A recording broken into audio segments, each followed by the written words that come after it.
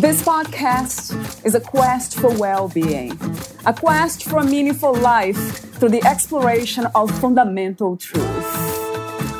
Enlightening ideas, insights on physical, mental, and spiritual health. The inspiration is love. The aspiration is to awaken new ways of thinking that can lead us to a new way of being well. Welcome to Body, Mind, and Soul Healing Conversations.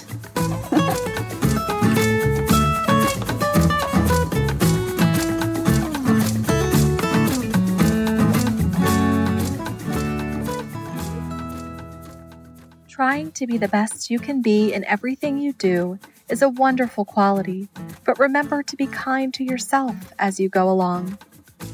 Valeria Teles interviews Julian Reeve, the author of Captain Perfection and the Secret of Self-Compassion, a self-help book for the young perfectionist. Born in Cambridge, England, Julian has enjoyed a successful and varied career in music, business, and education. Julian traveled the world as a musician, working on over 25 major musical theater productions across the U.S., Asia, Europe, Scandinavia, and extensively in London's West End before moving from England to the USA, where he became the music director for the Broadway musical Hamilton on its first national tour. He was presented with the Los Angeles Drama Critics Circle and the Broadway World Award for Best Music Direction for his work on the show, and went on to conduct the production at the Bellas Artes Theater in Puerto Rico starring Lin-Manuel Miranda.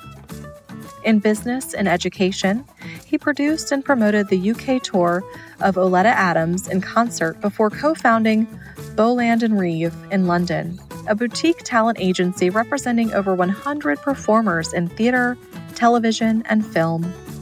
He worked extensively as a performance specialist in many of the UK's leading performing arts schools before becoming a faculty member for the Broadway experience in Tokyo and New York. He then went on to create the Elevate Workshop series in Los Angeles, an educational company providing Broadway workshops to schools and theater companies around the world. Julian was just 43 when he suffered a mild heart attack after conducting a performance of the Broadway musical Hamilton in San Francisco. Work with a psychologist would identify perfectionism as the root cause, and having now quit performing due to injury, he strives to change the way perfectionism is perceived and managed to ensure that perfectionists and the companies that employ them are able to thrive. Meet Julian at julianreeve.com. Here is the interview with Julian Reeve.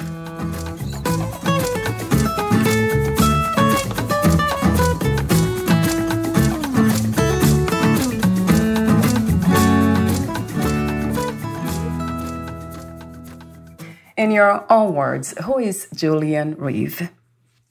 Great question. Somebody who's trying to make a difference right now with perfectionism and self-compassion. Lifelong musician, sadly not doing that as a career anymore, but passionate about conversation and encouraging well-being within the general community.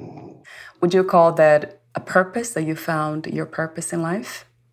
Very much so. It's a shame that it was kind of born in the way that it was. But they say that, tragedy does kind of fuel some positivity and point us in different directions. And yes, absolutely. I do believe I'm on the path that I'm supposed to be on. I often ask the question about if it's always necessary to go through tough times to understand profound lessons. And most often than not, I get the answer that yes, not in every case, but most cases, yeah. Yeah, I totally agree with that. It's part of life, isn't it? I think, and I think arguably we learn more from the things that affect us very deeply and the pain that entails, rather than life's highs sometimes. What do you think is the purpose of the human experience, Julian? Oh, love that question. Mm-hmm. I'm a strong believer in the fact that we all have a duty to be the best that we can be. whatever that means. Everyone has different talents and drives and ambitions, and there's no right and there's no wrong. I do think showing up and committing to whatever it is that you are built to do is super important. And I think if we all did that, I think we would be living in a very different world than we are right now. And I wonder what gets in the way of finding meaning and purpose in life. Would you say fear or perfectionism at that? Yeah, absolutely. Both of those. I think a lot of it too is that, I don't believe we ask the right questions early enough in life. I did a really fun chat with 600 children in England yesterday between the ages of 11 and 18. And a lot of the talk was really encouraging them to, even though that they're growing and still establishing their character and how they want to behave and who they want to be in life and all those things, you can still ask yourself the fairly deep fundamental questions, as in why. And I'm a big believer in that question, and try and ask myself why in pretty much everything I do. What's the why behind the sentence that I've just written? Is it strong enough? And I think if we kind of commit to that kind of knowledge early enough, then, that can certainly put us on a stronger path later on. And I agree. In that, would you call that self-knowledge? Yeah. Yeah, some call it wisdom too. But it seems like wisdom takes experience, right? Yeah, completely agree with that. I mean, I wouldn't call myself wise. I doubt I will ever call myself wise. That's probably my perfectionism talking. Right. Yes, I do believe that, self-knowledge is very different from wisdom. Wisdom is probably the mastering part of your self-knowledge. So you've done the digging, you've figured out what it is. Now you have to master it. And I think, wisdom comes from the mastery of self, which then translates to helping others master themselves. And then the question about mastering, what are we looking for? What are we trying to master, really? What's the destination, per se? Yeah, I kind of walking hand in hand with what I said earlier about committing to be the best that you can be. I think, we're all aiming for very different things, and that's great because we need everyone to aim for very different things. Otherwise, it would be a very one-dimensional world and it just wouldn't function properly. Sure. So, what are we aiming for? I think is. I think the one of the important things to remind yourself when you're asking those questions is to eliminate the word should. I should do this, I should do that because other people expect me to, or I should do this because society demands this of my age group or peer group or whatever that looks like. Right. None of that is true, and you will get further away from your true authenticity the more you actually use the word should.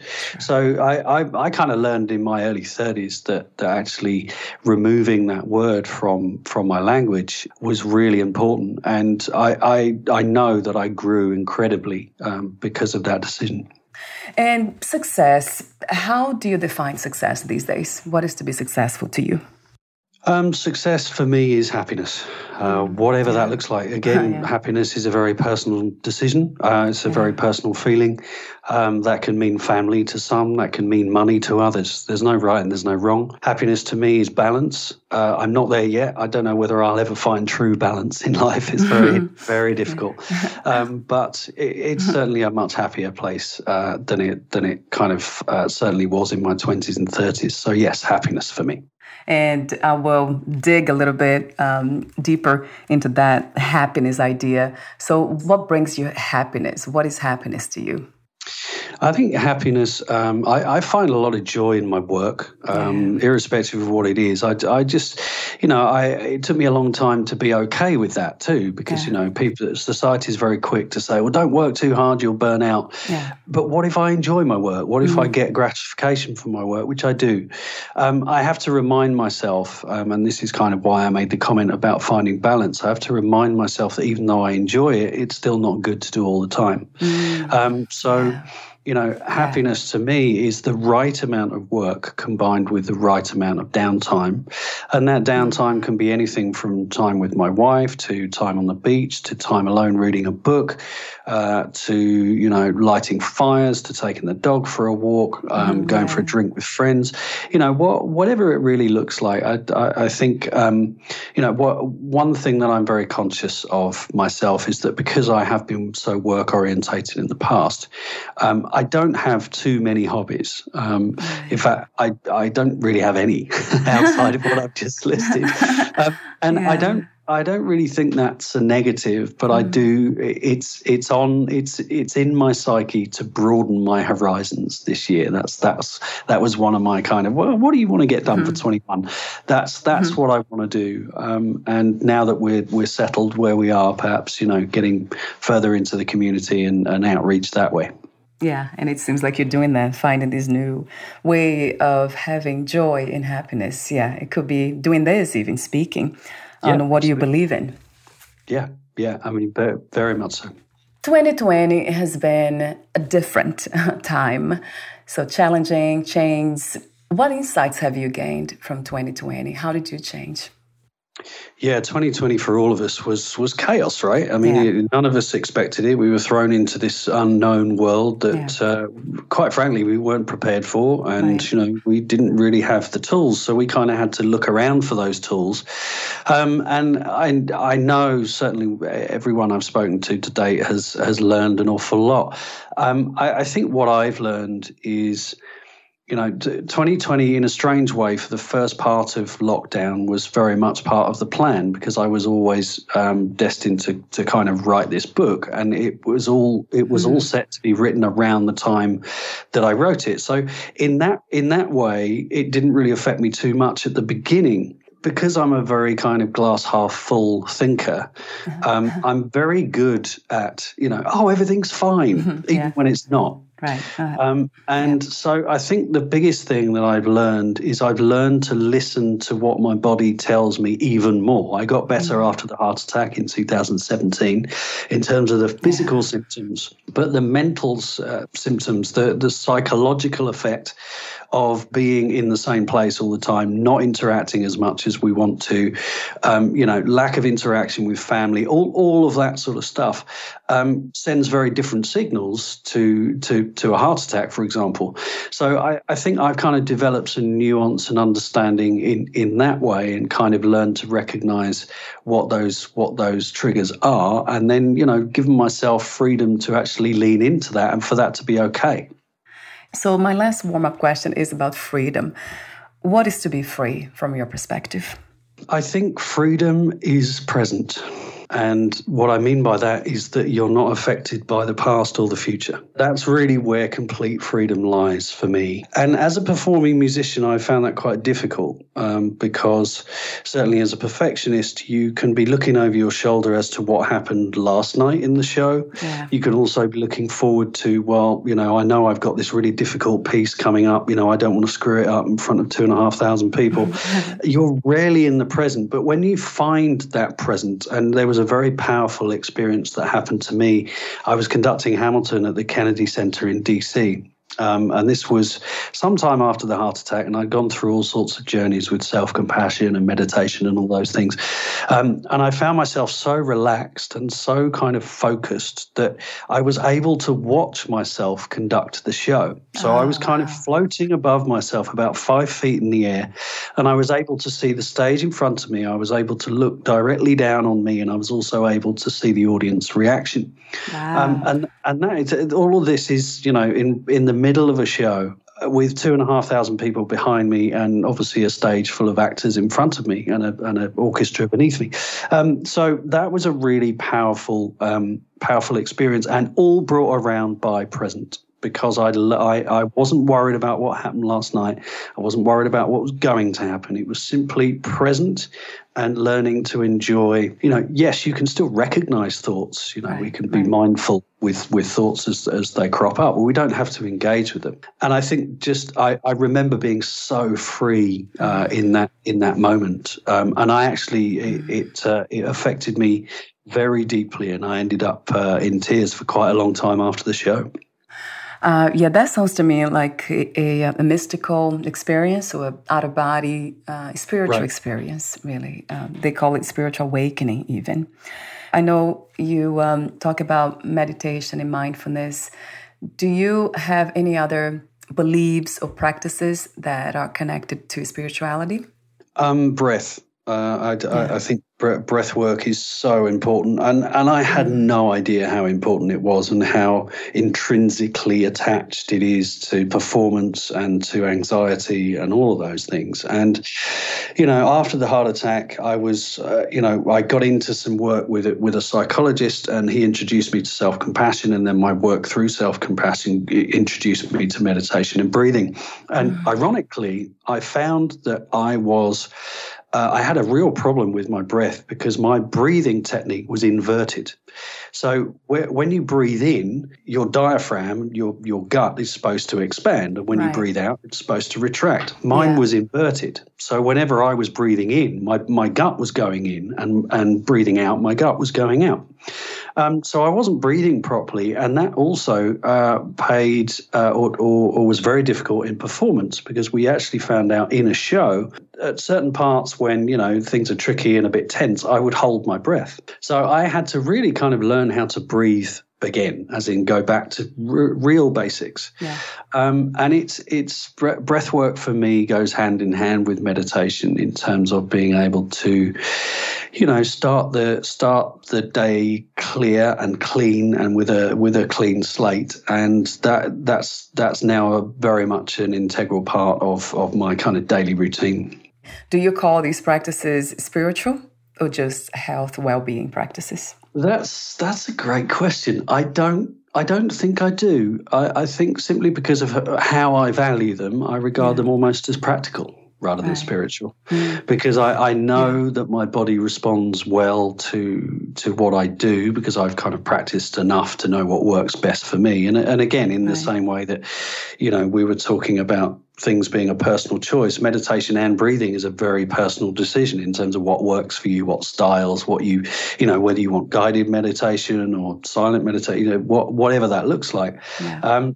For me, I've just realized, okay, this works. Even if I do it for 2 minutes, even if I breathe for 2 minutes with my eyes closed, it really helps me. So yeah, I suppose I file that under practical rather than spiritual. So you wrote the book, Captain Perfection and the Secrets of Self-Compassion, a self-help book for the young perfectionist.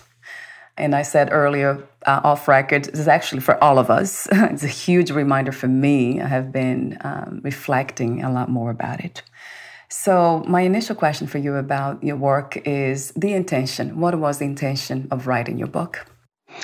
Sure. Well, when I was music director of Hamilton, I had a heart attack after a show, and it proved to be, my right coronary artery was proved to be 90% blocked, and work with a psychologist would kind of reveal perfectionism to be the cause, because I'd basically treated myself so badly through, a debaucherous lifestyle, shall we say, in my 20s and 30s, trying to quieten the inner critic, trying to make my self-esteem grow, etc., etc. Yeah.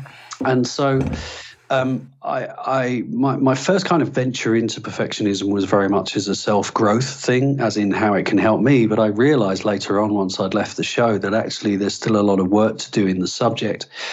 So I did a TED Talk in 2019 about it. But I also realized that a lot of my issues with perfectionism could have been prevented had I known about them when I was a child. I didn't know about them when I was a child because perfectionism was largely unresearched and discovered before around 1990, and I was born in 1974. So I grew up in a very perfectionistic environment. Both of my parents were very highly successful educators and musicians, and they were both perfectionists, and I was a perfectionist probably from the age of 4. Wow. But we never talked about it because we never realized that that's what we were. Wow. So I basically set about with this book, I set about writing the book that I wish I could have read when I was that age. True. And you did a beautiful job. I love the illustrations, and they're fun to look at it. And it's so simple. I love simplicity. So the way you talk is just to me, it goes back to that idea of spirituality. It's very simple, so simple. So perfectionism, you talk about healthy perfectionism and unhealthy perfectionism.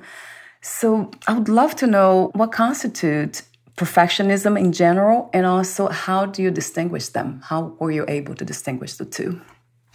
Yeah, so society has kind of got into a little bit of a bad habit with perfectionism in kind of thinking about it as one thing. Yeah. And it's really important to remember that it's multidimensional.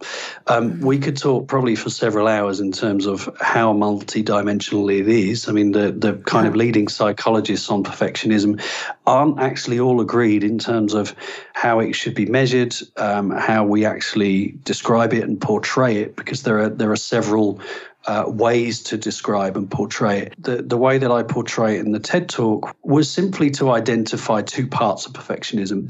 There are other ways, but I felt at the time that this was the easiest for people to relate to. So positive perfectionism and negative perfectionism is better described as adaptive perfectionism and maladaptive perfectionism. Adaptive perfectionism is all the healthy stuff. So, adaptive perfectionists are known to be highly conscientious. Their work ethic is incredible. Their attention to detail is incredible.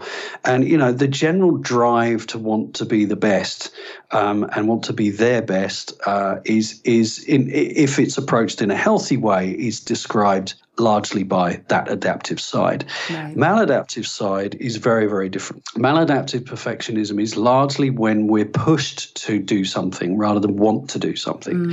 So the driving comes from somewhere else. So even though we're striving for, let's say, let's just argue that we're striving for perfection in making the next iPhone, which Steve Jobs actually did, because he was a very famous and well-known perfectionist. If you're pushing yourself because you want to achieve that, that's kind of adaptive perfectionism. If you're pushing yourself because you think that you have to, either for others or for yourself, and you are worthless unless you achieve that goal, that's unhealthy perfectionism.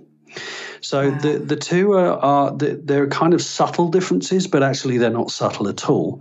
And it's really important that we get back to that, to kind of thinking about perfectionism in those ways, the fact that it is adaptive and maladaptive. Those are different terms, right? Negative, right. Yeah. I never heard it that way. Interesting. So that really resonates true to me. Fear, low self-esteem, this low, this idea of not having enough self-worth that will lead us to have or develop this negative perfectionism. That really makes sense. And what I love about your message too, which is very simple to me, is that if it's coming from a place of self-knowledge, if we know what we want and we are trying to do what we want, we are doing what we want in life, then it's okay. It won't cross that line. It's that possible to, even if you love doing what you do, it was your case, you still are at risk of becoming, dysfunctional with perfectionism. Yes, and that's actually the hardest part of my work, really, is connecting with people with that message, because, probably 9.99% out of 10 perfectionists won't want to look at their perfectionism in any way, and the reason why is that they value it. So they believe that their perfectionism gives them the edge over the competition. They believe that it actually makes them special. So, and they actually also believe, and this is dictated by the fixed mindset that perfectionists are governed by, they also believe that actually there's nothing that they can do about all the bad stuff, the anxiety, the depression, the burnout, the suicidal thoughts, the high blood pressure, the cardiovascular disease, all of that stuff. They think that, well, if I'm a perfectionist, I've got to put up with those in order to, kind of benefit from the adaptive parts. And that actually isn't true. So to your point, it's about knowledge and it's about understanding. And, when I work individually with people, I go right back to, where did your perfectionism come from, but we very quickly get into what are your values? You know, what are the parts that you want to keep? What are the parts that drive you crazy? And we get into very simple techniques in terms of how we can make life, you know, slightly easier. So, for example, if you're, you know, a high achieving businesswoman, businessman, whatever that looks like, and you know that your adaptive perfectionism makes you different at work, you really enjoy the detail that you go into, etc., etc. That's one thing. If then you drive home after a day at the office, and then you come home and you spend 3 hours putting your fridge in alphabetical order because that is what perfectionism is to you, wow. then there's something very wrong.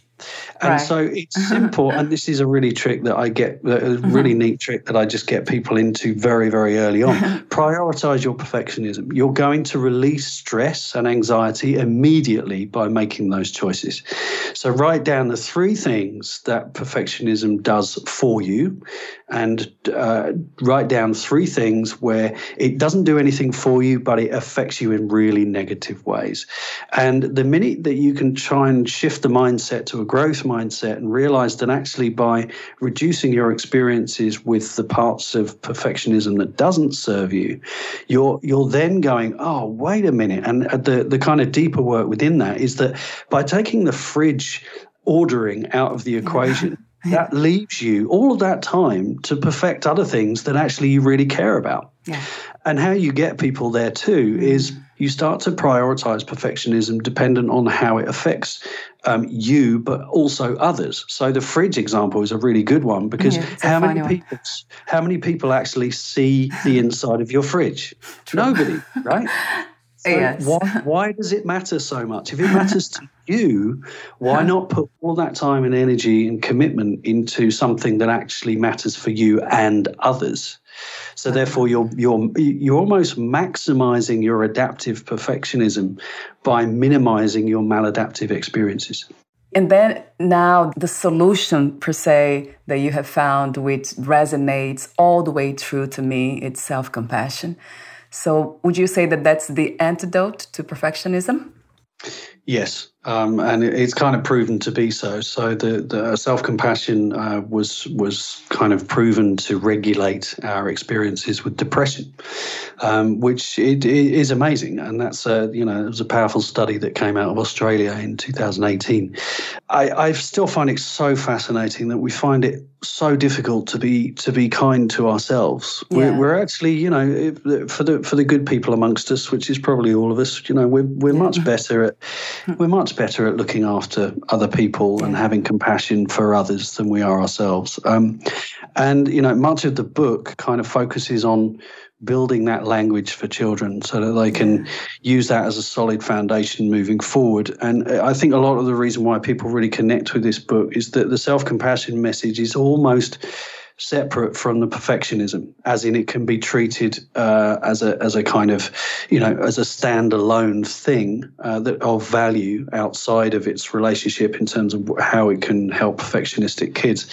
Kind of my experience having kind of released the book and kind of seeing its reaction and how people feel about it, it could be that actually the real value in the book is actually much more about self-compassion than it is about perfectionism. But we'll see. It's a fascinating subject. Kristin Neff, who's the kind of leading psychologist on the subject, has done some incredible work. Check her out. If you just put self-compassion, I think it's .org, into Google, you'll find her work. But I've had so much value out of everything that she's researched and said and spoken about. It's she's a really incredible woman. Do you understand self-compassion as also self-love, Julian? Yes, I think so. I mean, it's slightly, I think one part of it is. Yeah. So self-compassion, for those that don't know, and Kristin came up with this definition, is broken down into 3 components. So you have self-kindness, where we learn to be warm and understanding to ourselves. And that's the bit that I think correlates with what you just said in terms of, us being happy and kind to ourselves. The mindfulness element is where we discover how to observe thoughts and feelings as they arise, but not necessarily suppress or react to them. And then the third part of self-compassion is common humanity, where we recognize that suffering and imperfection is part of the human experience. So there are that in itself is multidimensional, as well as perfectionism being multidimensional. So there's a lot of moving parts, and it all comes down to self-knowledge and how you then build the tools to manage, in this case, manage self-compassion well. But yes, I do think, the general feeling of self-compassion is simply being as kind to yourself as you would do your neighbor or your husband or your next door, whatever that looks like. And that there's so much true to that, the idea that it's easier to be kind and compassionate toward other people than ourselves.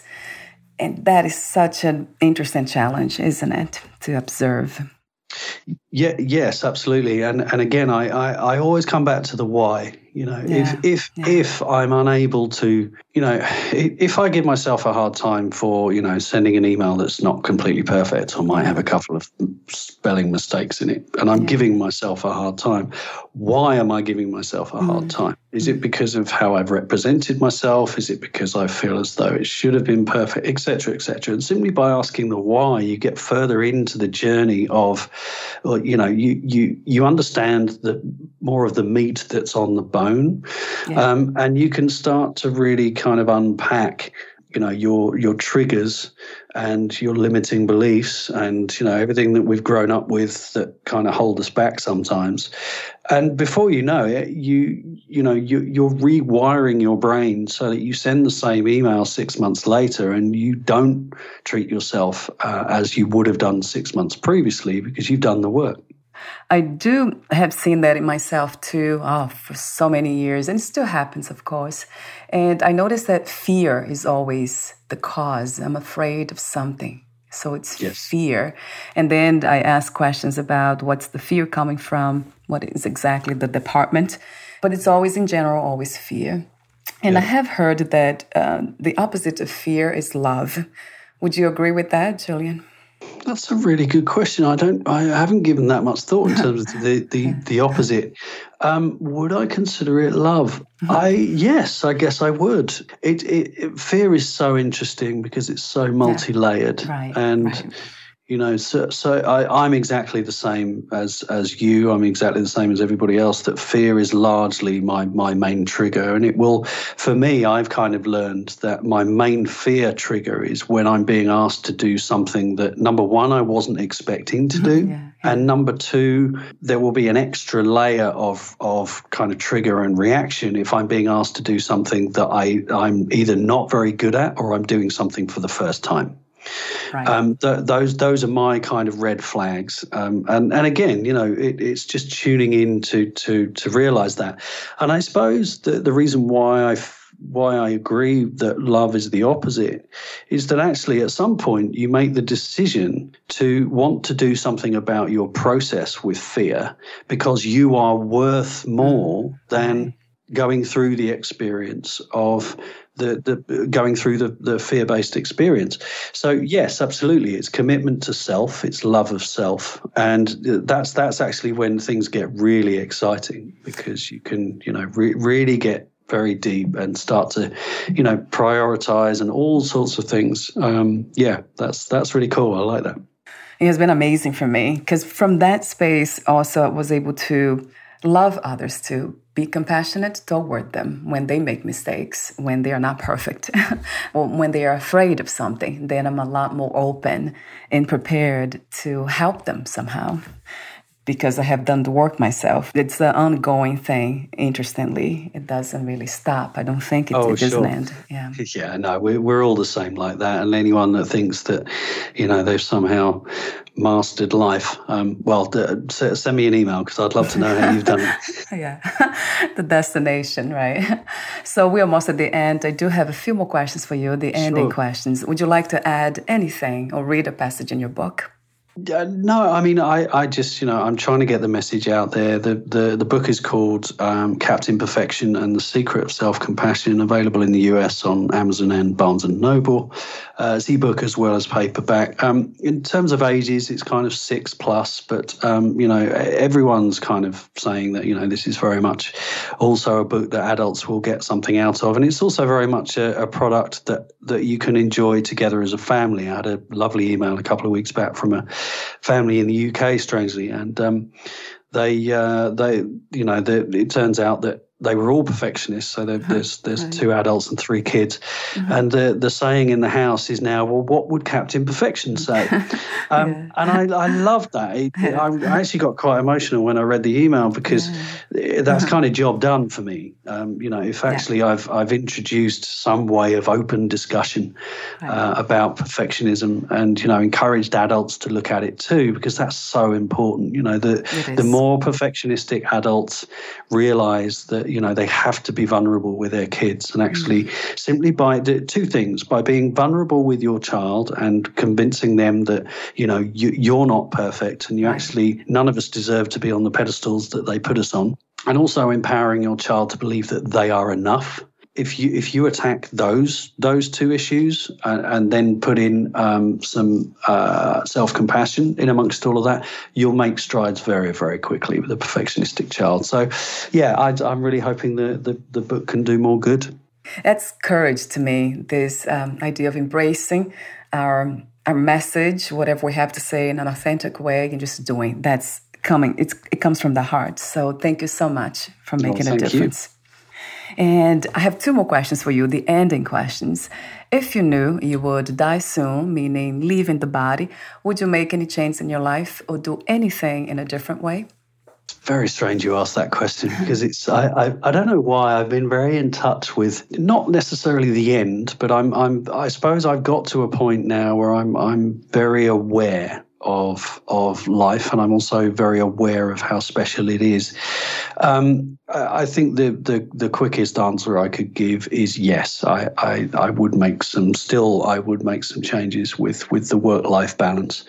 It's difficult because, as we said before, I very much enjoy my work.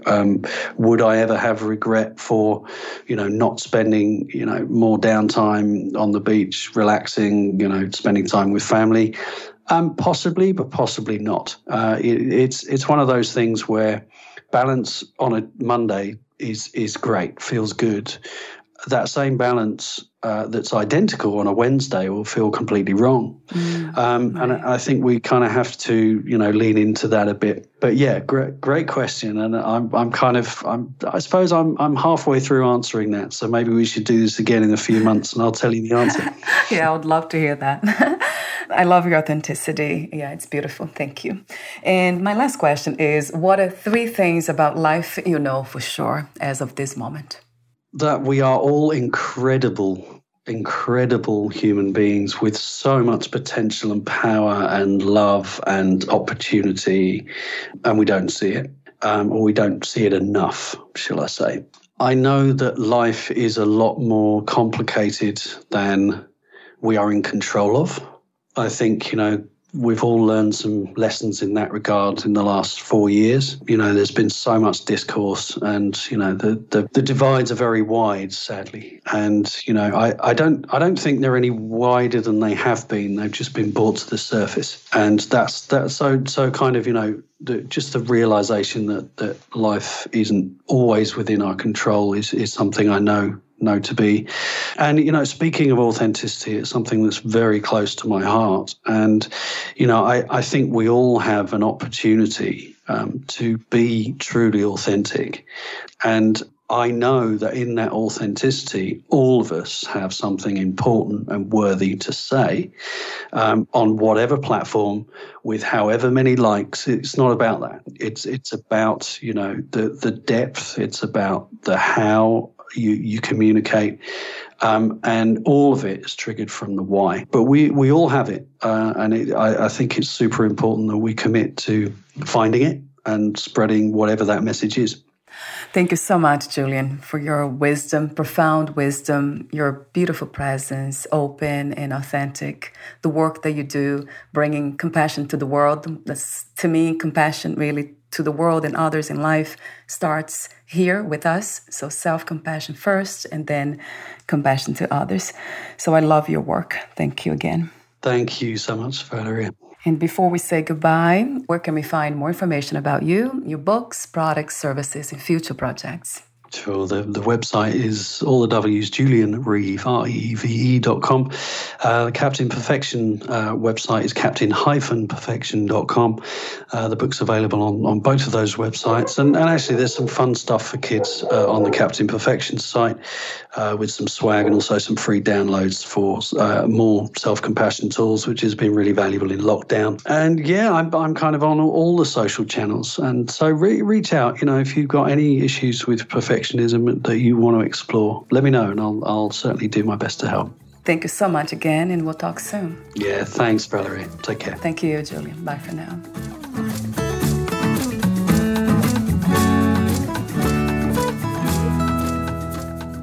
Thank you for listening. To learn more about Julian Reeve and his work, please visit julianreeve.com.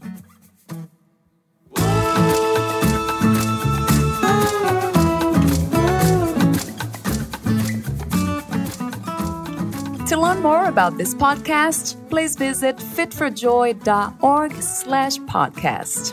Thank you again for listening, and bye for now.